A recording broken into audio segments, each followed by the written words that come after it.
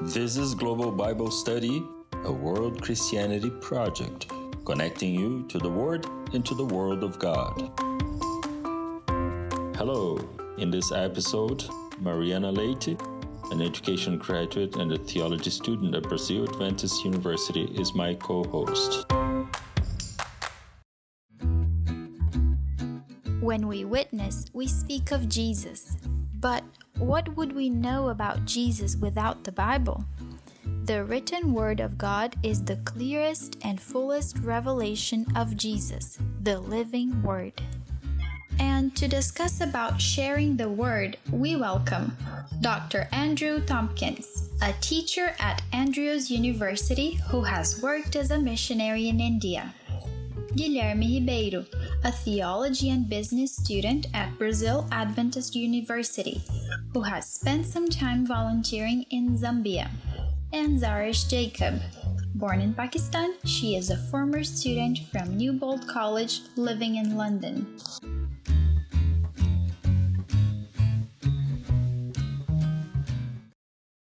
Welcome, everybody. We're glad that you have tuned in for another episode of Global Bible Study. This is our episode number 7. And this time we're going to talk about sharing the Word of God with other people. This is part of our discussion this quarter about making friends for God. And we have been talking to people from several different countries and people with experience in very different countries and contexts as well. When we witness, we speak of Jesus. But what would we know about Jesus without the Bible? The written Word of God is the clearest and the fullest revelation of Jesus, the living Word. And I want to begin by asking Dr. Andrew, so in the Bible, we not only learn about mission and about witnessing, but we also understand that the Bible is the actual message of mission, the real thing that we should share with other people. Is that right? Yeah, it's interesting that you're right. We often think of looking at the Bible, finding examples of mission, maybe things we could follow, but actually the Bible itself is an act of mission, the providence of God to provide a written word that's been translated numerous times in numerous languages is itself part of God's mission, just getting that very word around the world throughout history, even into the present. So certainly I would see the Bible as having examples of mission, but also itself being an act of mission in God providing it to us. When we read the Bible, is it always obvious, or should we pay attention and study it carefully? And the question is because it seems that in the past, or maybe even in the present, even religious leaders may have studied the Word of God and missed the primary message or some of the main points. So how about an advice in that sense? Well, I think all of us, that's a danger for anyone, right? That we, yes. When we read the Bible, we tend to look at the Bible through our experiences and our backgrounds, and then we see things more naturally that way. In the process, we often will miss other things, which is one reason I've often argued we need to be reading the Bible with other people, and then even more specifically with people who may come from backgrounds, contexts, cultures different than ours. Because by doing so, you actually can pool together your various readings of the Bible, and you start to see things you've missed, and you start to maybe experience God in ways you hadn't before as you see those things in the Bible. That's beautiful. It's very interesting to see how sometimes we have to challenge our own understanding of how we approach Scripture. And I would like to ask Guilherme about when we share the Word of God, we don't have a goal necessarily to prove to people that we are right and they are wrong. We have the goal to reveal Jesus in each facet of the truth that we share. How can we review the way that we approach other people with this truth that we have? Yeah, I guess while it's a challenge, it's also a good thing that it's not up to us, like to convince someone doing something or understanding the way we are understanding that thing. And maybe part of the beauty is exactly that kind of perception that we are not the whole thing. Like we need God through us acting and speaking to them. And that's a nice point. Since the beginning, the word of God is an active thing, and it still be like, even if we try to use arguments or theories we already, or we even have to understand that ultimately is not us, it's not our word, but it's God's word through us. And that's nice, because maybe as you study, you think like, oh, I can understand everything, or maybe more than this person. And that's a thing that I also can see, like in many times of preaching or if studying Bible, we catch those lessons from people that are like unlikely to be the people that should teach us. For example, kids or stuff, people that never heard can teach you about things of Bible. Jesus himself told a lot of us about that. I think that's quite beauty. Yes, absolutely true. It's beautiful how the Bible can be so complex and at the same time so close to our hearts. And it sometimes seems a little bit like a paradox, because the Bible refers to itself as, well, with many symbols, with many metaphors. So, for example, we see, as the study guide brings to us, symbols of the role of the scripture in people's lives. So as a light that illuminates, and a fire or a hammer or a seed. There are so many analogies, so many examples of the role that scripture can have in our lives. And I would like to ask Zarish about, what do you believe it's so fascinating about these different roles of scripture in our lives, and what can we learn from these analogies? While reading the Bible, I think depending on your life situation, what you're going through, people relate to different things in the Bible, and there can be many life lessons through that. For example, from what other people did and how you can apply that to your own life, or, I don't know, take a lesson morally from it. Dr. Andrew, what do you think is one of the most interesting analogies that we find about scripture in scripture? Anyone that jumps to mind? Yeah, that's a good question. I've always kind of thought the idea of it being a double-edged sword to be kind of an interesting concept, of the idea that it's coming out of the mouth of God as a sword. It is in some ways maybe troubling if we're not careful in how we read that, but is also quite telling in the power of the Bible to really be able to help us navigate the world, and to help us know what's right, what's wrong, how to live more responsibly, both in relationship to God, but also in relationship to each other. And there's something that we kind of look at as a book, but in fact can be viewed as a sword, or and of course there are many other metaphors as well. Yeah. How about you, Guilherme? Any analogy that applies to you, maybe at this point in your life, or any experience that you can relate to? I guess since I was a child, I was impressed by the truth that Jesus said that, like, his word or the word of God is like the bread. He compared it to that. That's quite nice, because like many cultures uses this as a fundamental food, like every day, a daily food, and it's quite nice how we can see that the same thing, like it's the thing that puts you there, it's the thing that maintains you there, that could keep you moving and being alive. So I guess it's quite impressive. Yeah, definitely. Dr. Andrew, so the study guide says that the word of God is a creative word, and maybe we can even play with words here in the sense that we can think that the word of God has the power to create, but also to be creative. And what lessons can we draw from this and apply it into our lives, and especially to witnessing to other people? Yeah, it's good. John 1, of course, is kind of the key passage that brings that out. The Word was with God. The Word is God. And then there's references to creation. So, of course, that idea that the Word was before the world, in a sense, that created the world. But it's interesting that God created the world, but then he created human beings themselves to be creative. And that's part of what it means to be made in the image of God. And so as we look around the world and we see people who may be doing things very different than us, but are pursuing God, we can recognize this is okay in many cases. Of course, we always want to look for God's work and also where evil may be taking place. But God is working and creativity is happening constantly. How we follow God is different than the people that came before us, and it's different than people on the other side of the world. And that's often okay because we were made to be creative. And that's true of all aspects of our lives. So as we're sharing our faith, we can also be learning about God from others in the process of sharing new things with them.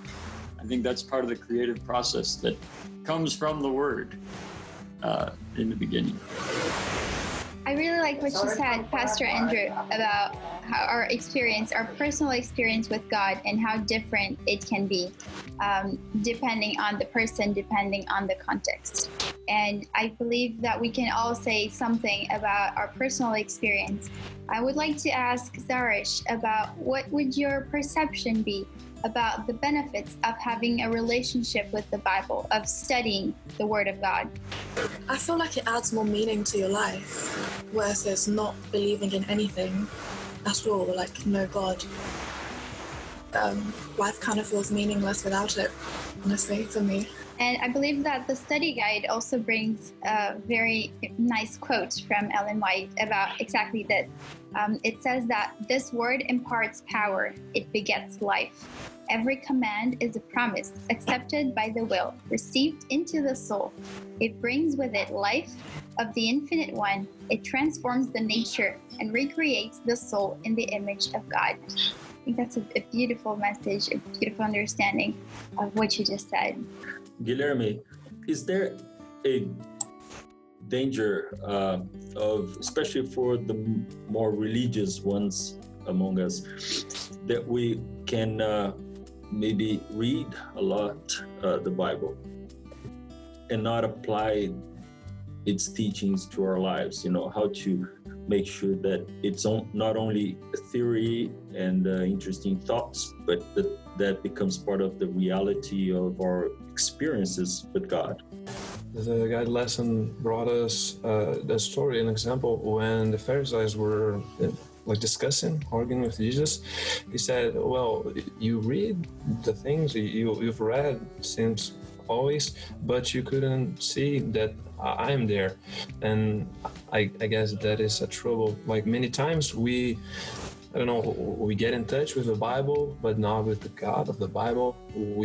Many times we study the things as a separated or a far thing away from us, and that really can make a lot of mess. Many countries, Christian countries, can see that in many ways Bible are like being used as a word in a bad sense. Maybe many confusions are made and discussions, things that we, if get closely to the Bible, like humbly readers, we could avoid that. And that's a thing that's not like right now I've already arrived here. That's okay. That's a past problem. No, I guess every day we should become more attentive to those things that we have to always watch ourselves, because that's a thing that comes back. Like we are always learners. We never arrive in a thing that we can say, oh, here it's okay. I've learned everything. I guess humbly is a thing that we can have. Dr. Andrew, the study guide mentions several Bible texts and several stories of people and their relation to the Word of God.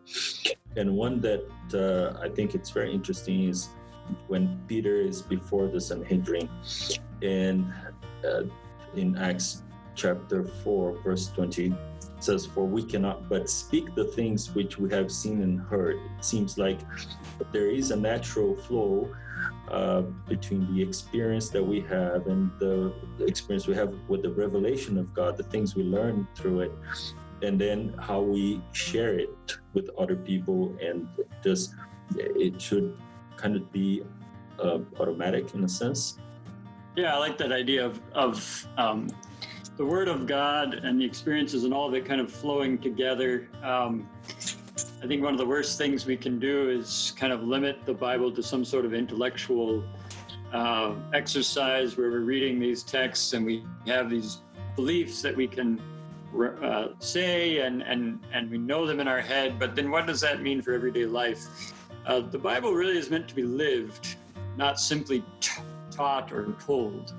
And that doesn't mean we don't speak about it, but at the same time, if you're just going to speak about it or take things out of it and try to share those beliefs without living something different, it really has lost its power and kind of its meaning that separates it from other texts that we have in the world. If you don't live the Bible, then it really has just become kind of another form of literature in a sense. Yeah. It's really when it's lived out. And that's something we're all learning and doing day by day and growing in our understanding of. Thank you, Pastor Andrew. That was beautiful. And I believe that in the study guide, we managed to see how important it is to understand the Bible correctly, to apply it to our lives. And once the Bible begins to transform our lives, then we'll be able to share it more appropriately because it will be really meaningful to us. And we will have, as we saw a couple weeks ago, we will have the eyes of Jesus and his heart when we understand his character through his word. And to end, we would like to, if you want to make any final comments, you're welcome to. And we would like to establish a tradition that we have here, which is saying Happy Sabbath in different languages. Pastor Marcelo and I were both from Brazil. So we'll just say Happy Sabbath and Feliz Sábado in Portuguese. And we invite you to say it in a language of your choice if you want. Pastor Andrew, would you like to begin? Well, in the language I learned in India, they didn't. They often said Happy Sabbath, even though it was English. They didn't have an equivalent in their language, which is kind of interesting. So I don't have necessarily another version in another language. I do know Telugu, which is an Indian language, and I've often asked my wife what Happy Sabbath would be, and she came up with some term, but it was something no one had ever said before, I think. So, so I don't have a special Happy Sabbath from another language, but I'm sure others in the group might, and I'm sure people even in my wife's language want to wish everyone a Happy Sabbath. That's fine. Very nice. Zarish, in Urdu? I wish I could help, but I tried to ask my mom, but she hasn't replied to me yet, so I'm not really sure at the moment. That's fine. Actually, yes, it's called Sabbath Mubarak. Happy Sabbath. Sabbath Mubarak. Makes sense. Yeah. I like that. I did not learn a few weeks ago from Hezron how to say Happy Sabbath in Hindi. Yeah, can't remember on the spot now. It's probably similar to my wife's language. They may not actually. They may say Happy Sabbath. Yeah, because Hezron actually he taught us in Malayalam, I think, or Tamil Nadu. Yeah, in not Hindi. That's why. But I should know how it is in Hindi by now. Guilherme, did you learn anything there specific in Zambia? Yeah, they have two things, like the two modes to say that. Like they say Sabata Lokoma, and I guess that is for Happy Sabbath, not like wishing have a week, I guess. So because like the word is quite the same, and Sabata Yabuino also too. Okay, so I believe this will be it for today. Thank you so much for joining us, and thank you so much for our guests being here. And we will see you all next week. On behalf of our producer, Lucas Moreira, and all of us, thanks for joining Global Bible Study. We highly recommend that you study this topic in depth with your study guide. Don't forget to follow and interact with us on social media, on Instagram at World Christianity. Until next time,